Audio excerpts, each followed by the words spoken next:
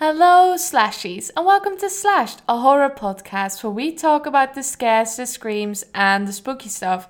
My name is Grace. And my name is Wouter. And today we'll be talking about the 2009 animated film Coraline, which is a first for this podcast, branching out a little bit into an animated film.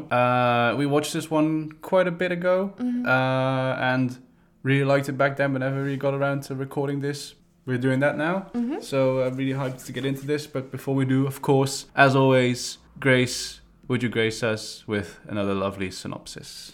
Yes, thank you. So Coraline is a 2009 stop-motion horror fantasy film written and directed by Henry Selick and based on a 2002 novella by Neil Gaiman. The film follows 11-year-old Coraline Jones as she and her family move into the Pink Palace, an old mansion-turned-apartment block. Coraline's parents are struggling to write and publish a new garden catalogue, and because of this, they have little to no time for their daughter. Feeling dismissed and neglected, Coraline often finds herself wandering the mansion and its mystical surroundings. Here she meets and befriends her landlady's grandson, Wyborn, or YB for short, and the stray black cat. YB gives Coraline a buttonite door that looks just like her, which he found among his grandmother's belongings. Not long after, Coraline discovers a small door in her living room, which at night becomes a portal to the other world, the home of a fantastical and uncanny copy of the Pink Palace and its inhabitants. Coraline returns to the other world nightly, where she's doted on and adored by her other mother and father. Meanwhile, her relationship with her real parents deteriorates. Eventually, the other mother proposes that Coraline stays with them in the other world forever. All she has to do is let them sew buttons onto her eyes. Horrified, Coraline declines and she tries to escape. The other mother, however, traps her into a mirror where the ghosts of her previous victims reside. The three ghost children reveal that the other mother is actually a monster named the Beldam, who kidnaps children and eats their lives. Their souls are trapped in the mirror as long as the Beldam has their eyes. Other YB frees Coraline, and together with the stray black cat, she challenges the Beldam to a game. If Coraline can find the children's eyes and her parents, the Beldam will let all of them go. If not, the Beldam gets to sew buttons onto Coraline's eyes. Coraline succeeds with the help of the cat, who ends up severing the Beldam's hand, and everyone is let go. Coraline narrowly escapes the other world, which crumbles without the Beldam's powers, but the severed hand follows her back home. Real YB and Coraline lock the hand and the key to the other world in a well, and lock it for good. The film ends with a garden party that suggests all characters found a happy ending. Yeah. Thank you very much. There's a lot in there, and I'm going to be honest, I was a little reprehensive about watching this film before we got into it, because Grace had been talking about it for quite a while, because you had seen it before, I presume. Yeah. And you said it was really good, but I, for reasons I won't go into, have a bit of a quarrel with like these animated, just these type of movies for reasons I won't disclose. So I was a bit reprehensive, and I was like, can an animated film really be that scary? But jeez, this film is really creepy, and it's really creepy, and I really liked it. It teaches that line of just, the beautifully made thing that any animation can be. Like I feel like animation is just a work of art within itself, like regardless of plot or story. And then it's also just it uses that sort of beauty and craft to make it that extra sort of uncanny valley edge, Yeah, I think it's a really tightly written story, and probably if you've seen the film and you hear my summary, you know that I have to leave out a lot of stuff because otherwise it wouldn't be a summary. But it really felt like a disservice because everything that happens in this film feels important and is really in there to either drive the plot forward or to set up things or to flesh out characters that need to be fleshed out and are important. So if you want to give a good summary, it's almost impossible because you would have to say anything anyway. Yeah, exactly. I hope I still did a good job of it. Yeah, I feel so. But yeah, I think it's a really tightly written film. I can really appreciate it. Yeah, for sure. I felt that it all just really followed nicely and everyone was in. I also really liked just how characters are introduced. Because you have, during the night, Coraline obviously goes to the other world. But during the day, of course, she has piss all to do because her parents are gone. So she goes out to meet her neighbors, or she has to go deliver a package to them or something, And that's actually a really nice way to introduce side characters. Like, oh yeah, you have these cookie neighbors, you have nothing to do during the day, of course you're going to go there. And I think, I actually specifically really liked Mrs. Spink and Forcible, the two old ladies. The lesbian burlesque dancers. The lesbian burlesque dancers that live downstairs, who actually just the sweetest. You know, they give Coraline some real sweet sort of motherly advice that she misses from her mum. And I love also these like taffy balls that they have that they've just been sitting around and just gets stuck to everything. And they actually give her a plot device that I didn't or a MacGuffin that I didn't mention in the summary. They give her a stone that helps her find lost things. Yeah, a snake stone, I think they call it. Adder stone. Yeah. Which is sort of like this triangular stone with a hole in it, like you use for a Ouija board. Yeah, exactly. Yeah. And I think that actually, I love that little bit because like that she used that to find the eyes of the children, and they're basically orbs of various kinds, and she just uses it to look through it like a looking glass, and it just has this sort of video gamey aspect to it almost, where everything around it, this colorful world that the other world is, turns grey, and then the only thing that's highlighted is the object that she's looking for. Yeah. I thought that was really a really neat aesthetic. And there's so much like just aesthetically in there that it just makes sense, you know. It just all plays into the sort of feel of a child's fantasy. And what I like is that it's not... I think you could have done a story like this where the real world would have been really bland. And then you make the other world really colorful and really interesting and really enticing. But I feel like they didn't go for that. Like they did it a bit in the palette. Like obviously the palette of the real world. Wouter is holding in his sneeze and it looks really funny. The palette of the real world is much more subdued than that of the other world. But the characters aren't bland. No. Like the two ladies, Mrs. Pink and Mrs. Forcible, are still really interesting. They have these dogs that they have had a bunch of dogs, and if they die, they stuff them. Yeah. That's how you say that, right? Yeah, they get them taxidermized. And then they sew like these little angel outfits for them. Yeah. And one of them is getting fitted because he's getting quite old. And that's already a bit creepy and weird and really fun. And you have Mr. Babinski, who has a Fave character. dancing mice circus. Yeah, and he's an acrobat himself. Yeah, and he has that both in the real world and in the fantasy world. Just in the fantasy world, it's finished. Yeah. And I think that's really a great choice not to make it incredibly black and white. No, exactly. And it makes sense, you know, for a sort of troubled child. Like, if you see everything through the eyes of Coraline, then everything is going to seem a little strange or threatening to you, regardless of whether it's real or not, you know? Like... because I also feel like both the neighbor ladies, Spink and Forcible and Babinski, are sort of made to look really big, as in just tall, physically tall. And of course that would make sense to a child, you know, and that carries over into the other world, but then of course a little bit more lanky and they move a little bit more like they're made of spaghetti, especially Babinski, because he's got these weird like noodly arms. Yeah, because he's actually just a bunch of mice in a suit. Yeah, exactly. Yeah. Or rats. Rats, yeah. But I like that sort of carries over, you know. It's all, in a way, it's just all the child's fantasy or the child's view. Yeah. And I like that sort of, well, as you said, the world sort of blend and it's not black and white because it's all the same experience. And I think this was a really, especially interesting viewing experience for me, because the first time I watched Coraline, I was a lot younger. And when I watched it, I was definitely identified with Coraline, not in that I felt neglected or anything, but just in that I was a huge daydreamer as a child and would come up with these elaborate worlds, and I could imagine myself as Coraline, like, oh, imagine if you find a secret door to another world, that would be so exciting and scary and fun.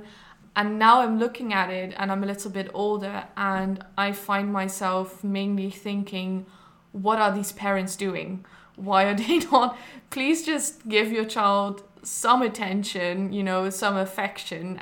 You can't just... Because they are really neglectful, to be honest. Yeah. Like, they've just moved into the house and they're not even helping her get a bedroom set up or anything. It's immediately like, we have to work and you just have to entertain yourself. And she really likes gardening. So she wants to set up a vegetable patch. Yeah. And... it's like, they couldn't even go out with her into the garden and be like, oh, you could have your vegetable patch here and I'll help you a little bit and then you can finish it and then you have like a few hours of fun on your own. But at least the parent was somehow involved, and they're just not involved at all. Yeah, and it's of course even sadder because their parents are writing a book about gardening. Yeah. So even though on the surface they have this common interest, they couldn't be further apart. So it's and that's just so sad because I don't even think they're willfully neglecting herself. No. Like they don't want to interact with her. They're just not at a level. There's not thinking at a level where taking care. I think in their minds they are taking care of their child because they are working really hard to provide for their child, and in their minds that is parenting. Yeah. And what I do think is really interesting in that is that the way that Coraline basically perceives this from her mom and her dad, like she perceives it very differently. Like she kind of sees her dad as this guy who, like, he really can't help it and he has to work and he would love to hang out with her, but he can't, you know? Yeah. Whereas I feel like she quite literally blames her mum for not being more present.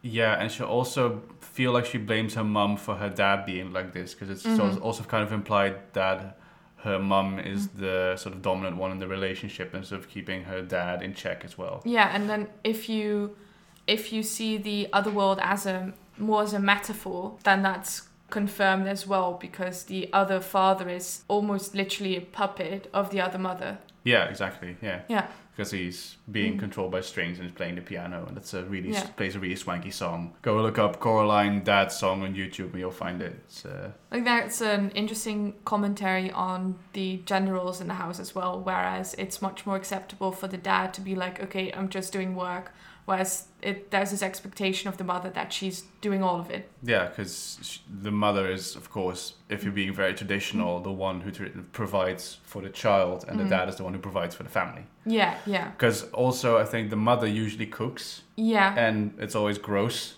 No, I think the idea is that she is supposed to cook, but she can't because she's busy, and then the dad cooks, and then the food is horrible. Oh, right. But then Coraline blames her mum because she's, well, if mum just cooked, then the food was good. Yeah. She doesn't blame the dad for cooking bad food, yeah. Yeah. And that's why the other mother is so wonderful, because she's a homemaker and she makes these really fantastical meals with just infinite chicken legs and stuff like that. Yeah, exactly, yeah. And a literal gravy train. Gravy train and a chocolate tart, I think. A chandelier with like fizzy drinks in it. Yeah, I'd like one of those. It looked amazing, yeah. I didn't think we were going to jump into the gender reading this early on in the we haven't had that written down. Spoiler alert, we write things down for these. We do things, write these down, even though I said we didn't. Haha. Just guidelines. Yeah. Yeah, I thought that was really interesting. And I feel like the film does it in a clever way. Like, it's an interesting thing that we are noticing, but it's not, they're not hitting you over the head with it. No, and it's not... You can just watch this kind of like straightforward. Yeah, and it's also not like we are criticizing the film for that. It's not like the film condones these traditional gender roles. No. I think it very much highlights that these are unfair expectations. Yeah.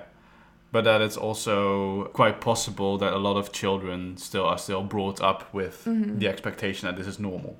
Yeah, because if you then watch movies and TV shows and you always see the mum in this homemaker position, then you think to yourself, well, why isn't my mum like this? Yeah, exactly. It's sort of a criticism on that idealized hallmark idea of a family. Yeah. Yeah. Which, like...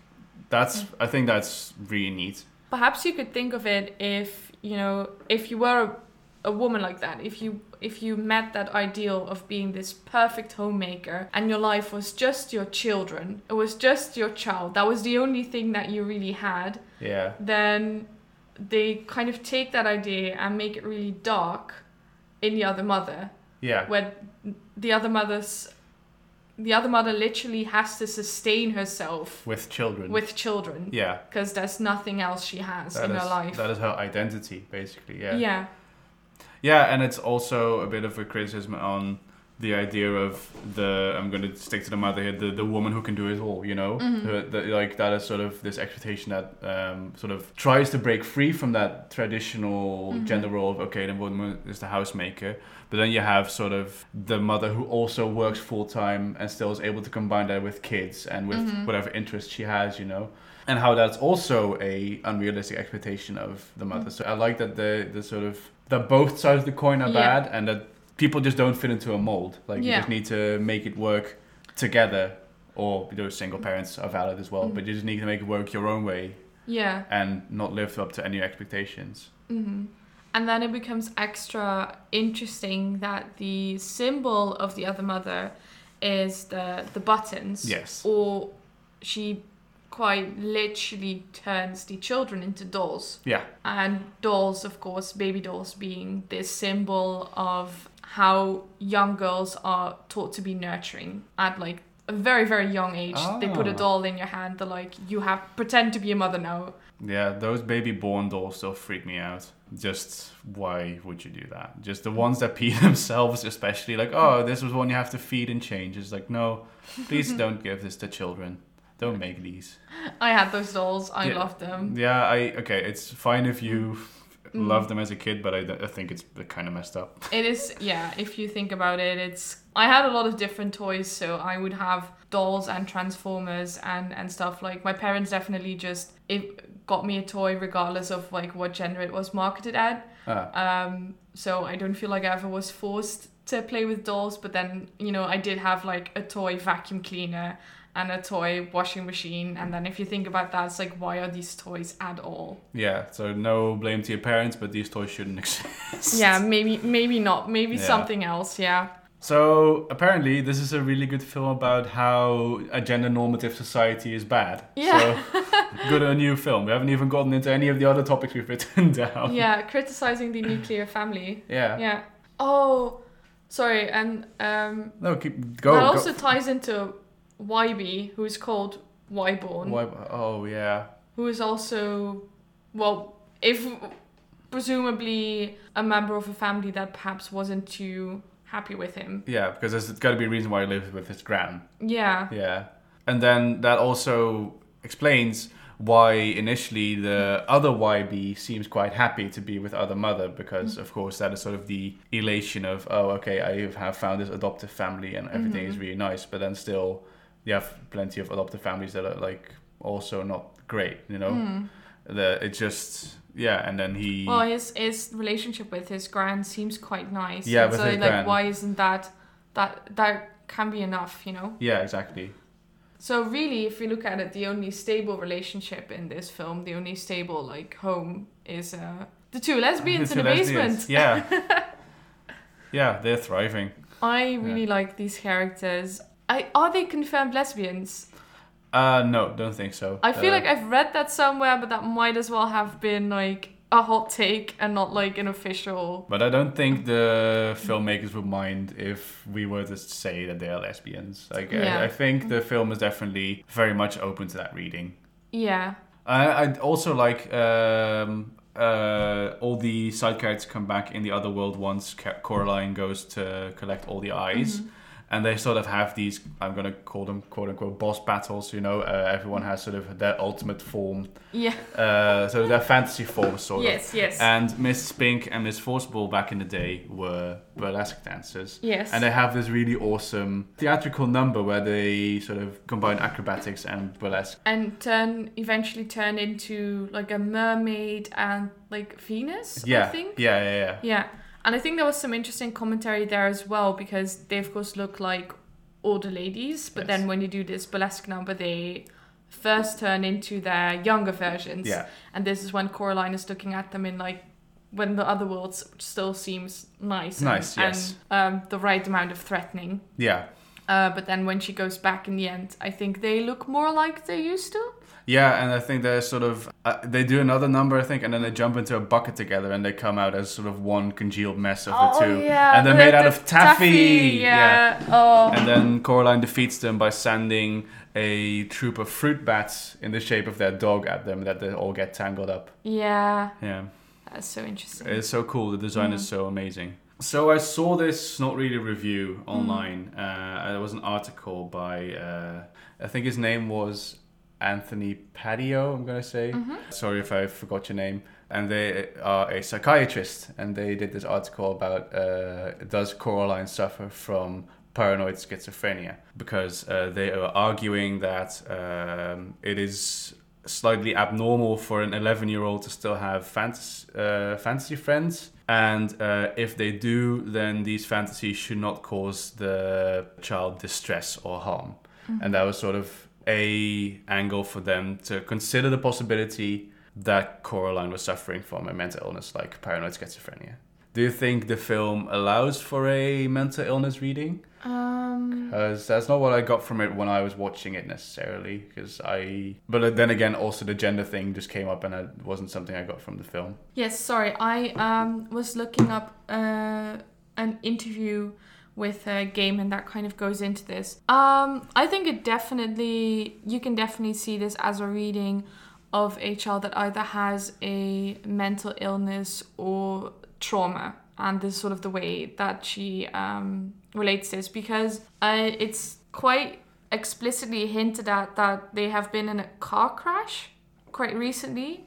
The mother is wearing a neck brace and the car is quite beaten up, and they seem to suggest that this is Coraline's fault. Right. Somehow. Yeah. Or at least that Coraline thinks her mother blames her for the accident.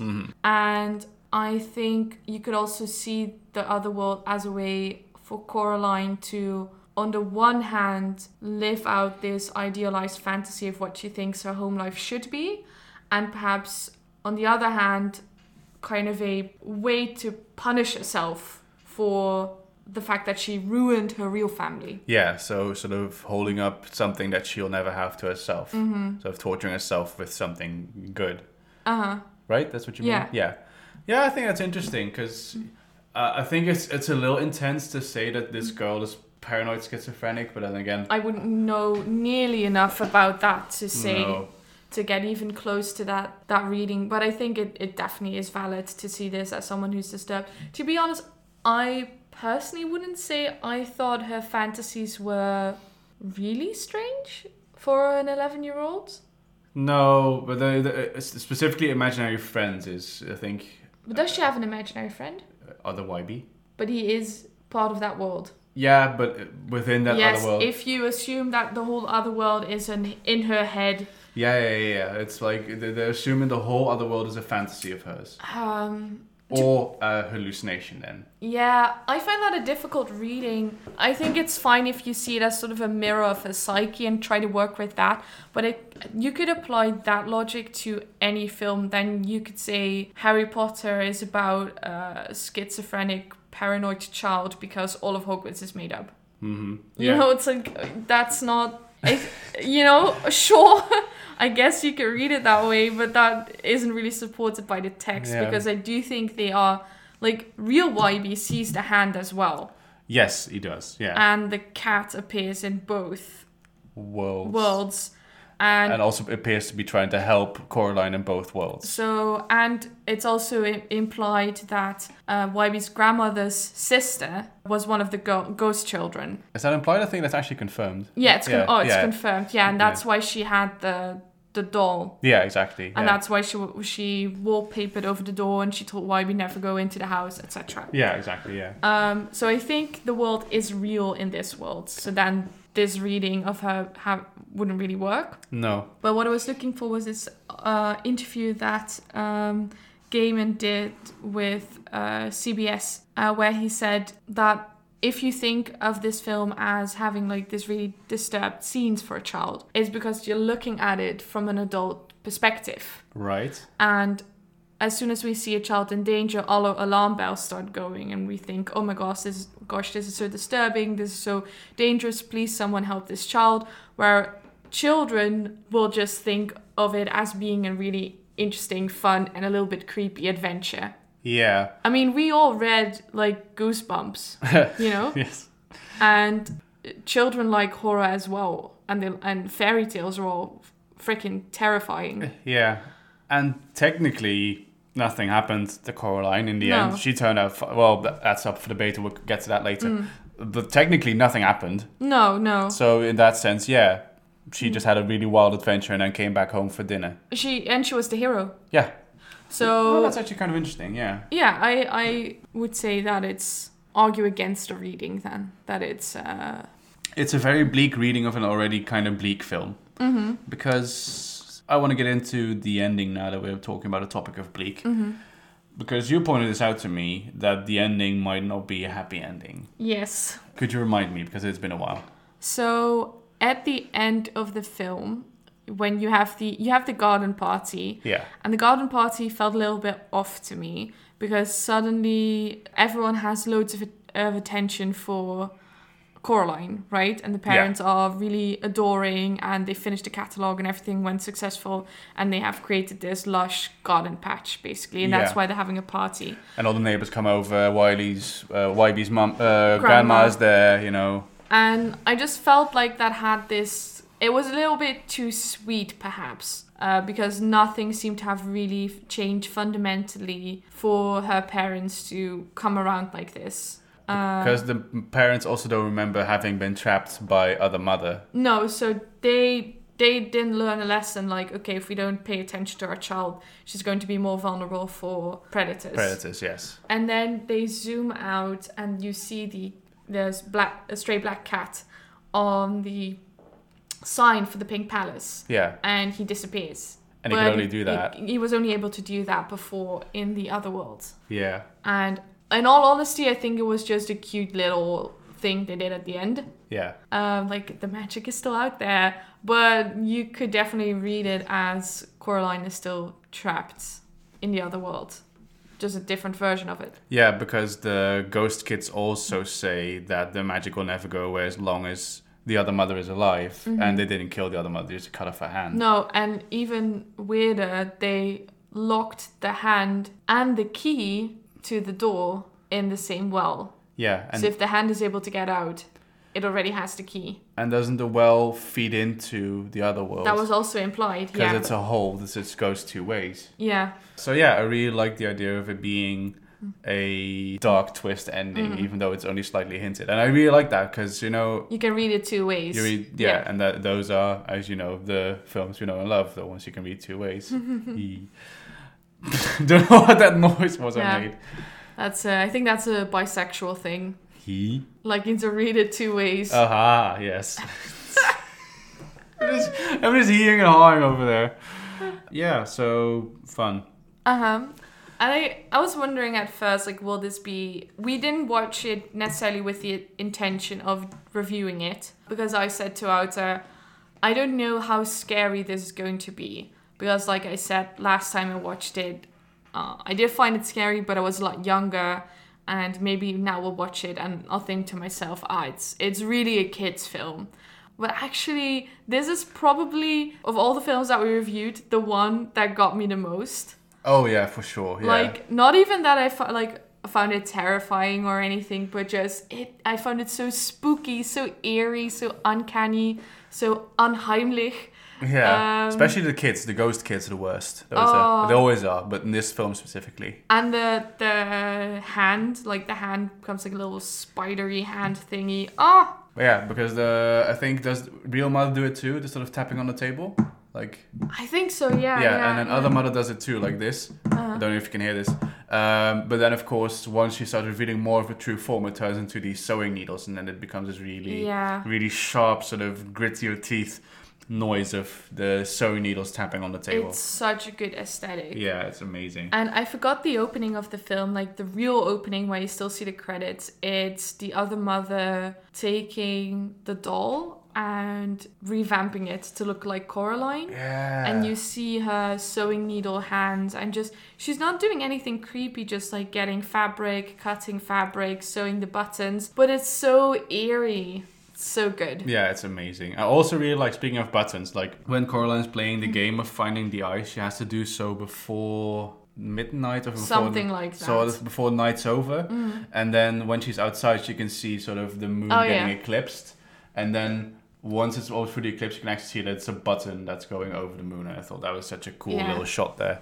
The aesthetic is so good, and they do so many really interesting and fun things with the button motif. And later on, the other mother becomes more like a spidery type, and they do a lot of interesting things with the furniture. Like they have like a closet that kind of looks like a beetle and stuff like that. It's done really in a really clever way. Yeah, exactly. And I also really like coming back to sort of video gamey aesthetic. Like once the fantasy world starts crumbling more and more, it becomes all grey, and at one point it becomes pixelated, and sort of these little squares of pixels start flying off into the void. Yeah. Almost like Coraline is sort of breaking out of the Matrix, like sort of detaching herself from the fantasy world and stepping back into the real world. But of course, like in the Matrix, it's sort of a painful experience. Yeah. And I thought that was really cool. And I wouldn't like a sequel, but I would love another story set in this like universe. Yeah. Another one of the Beldam stories. Oh yeah, that'd be amazing. You know what it kind of reminds me of? It kind of reminds me of Alice in Wonderland. Oh, definitely, yeah. Yeah, girl goes through a door, magical world, scary queen. Dark Narnia, yes. I mean, Narnia has the whole like Ice Queen who offers Edmund Turkish delight. Yeah. Kind of like Coraline was offered the buttons. Yeah. I do not like Turkish delight that much. No, I don't. I'm not sure if I've had Turkish delight before, because it's not the same as marzipan, is it? No. No, I don't think I have. Oh, is it the sugar, the sweetened fruits? Oh, I've had Turkish. I like Turkish delight. Yeah. Yeah, but not too much at a time. Just 1 or 2 pieces, and then you're good for like a week. Yeah. Sell your siblings for it? I don't have any siblings, so that would be a good deal. Yeah. Tricked you there, Ice Queen. Get shit on. Give me that Turkish delight. Oh gosh. Yeah, you make a bad leprechaun. Yeah. I wouldn't mind doing the other Laika films, because they're all kind of horror fantasy. Which ones are those? It's Paranorman and The Box Trolls, but that one isn't really horror, so I guess just Paranorman. Yeah, okay, cool. We'll do that later. I thought for a second that Frankenweenie was also a Laika film, but I think that is a Burton production. Huh. Well, I'll ask you, like, made a point about this being a horror film or not. On Google, this is marketed as horror/family. And I don't know if I'd watch this with my kids, or with our kids, I guess. I would. Yeah? Yeah. Well, not if they're like 2, no, but like if they're 9. 8. Yeah. Yeah, but also I feel like this is one of those like stealth killers, I feel like this is the kind of shit that looks really innocuous, and then your kid will just be crying for a week, and it's like, oh. Yeah, or your kid will find it more of a fantasy adventure film, whereas we find it more of a horror film. Yeah. I mean, if it's our kid, they're gonna have to, get used to horror films. Yes, because we'll definitely be watching them. Like, sorry, Mommy and Daddy have got their podcast to make, sweetie. You can either join or go play with your Legos. Because we'll definitely still be doing this in like 12, 15 years. I hope so. Yeah, me too. Yeah. Just keep bringing out the good horror movies, A24 Studios. Give us The Lighthouse too. Give us The Northman. Oh, yes. Oh, excited for and that. I really want to see The Green Knight as well. The Green Knight, really looking forward to that. We're going to watch The Color Out of Space. I've tried to find that through certain means, but it's really hard to find without paying for it. Might have to. Yeah, we might. If anyone is interested in that, you can buy it for us. Yeah, we'll set up a Patreon, and then you can rent us The Color Out of Space from Amazon Prime. That's the thing. I'm happy to pay for films, like to rent them, but I just don't want to make a fucking Amazon Prime account. Yeah. The least I have to do with Amazon, the better. To be honest, I would recommend this film to, nearly anyone. It's absolutely beautiful. Has a good story. It's creepy, but I think you could definitely watch this with your family. And I think this is a really great film. I think this is one of those films that you should watch for Christmas. For Christmas? Yes, yeah, because it is a nice twist on a family film. It'll get people talking. It's cutesy. It's nicely made. I think this is, and it's still like you don't need the whole the whole like literary analysis thing that we're doing. Like, this is just a film that everybody can enjoy. Like, if your kid's brave enough, watch it with your kids. And I think it's still this sort of, if you don't take the bad ending, it's still this wholesome family moment. Yeah, and I think that's really nice for Christmas. Yeah. Not Halloween? Yeah, well, no, for Halloween you have to watch... Hocus Pocus. Hocus Pocus? I have not seen Hocus Pocus. Okay, we're going to watch Hocus Pocus. I've been Grace. I've been Wouter. And you've been... No, actually, one more thing before we close off. I really wanted to give a shout out to Cooper Call, the director from Sightless that we covered last week. Yes. Because he actually reached out to us on Instagram, and let me just pull up the message so you can say what he sent to us, because it's actually really quite sweet. He said, I enjoyed your review. It's fun to get everyone's reaction to the film. Glad I caught it, and keep up the good work. And we say keep up the good work back to you, Cooper Carl. You're a super cool dude. Thank you so much for engaging with us, for taking the time to listen to our podcast. Yeah, it's really amazing. And if you hear this, you rule. Yeah. Thank you so much for spreading the love. Okay, so I've been Grace. I've been Wouter. And you've been slashed.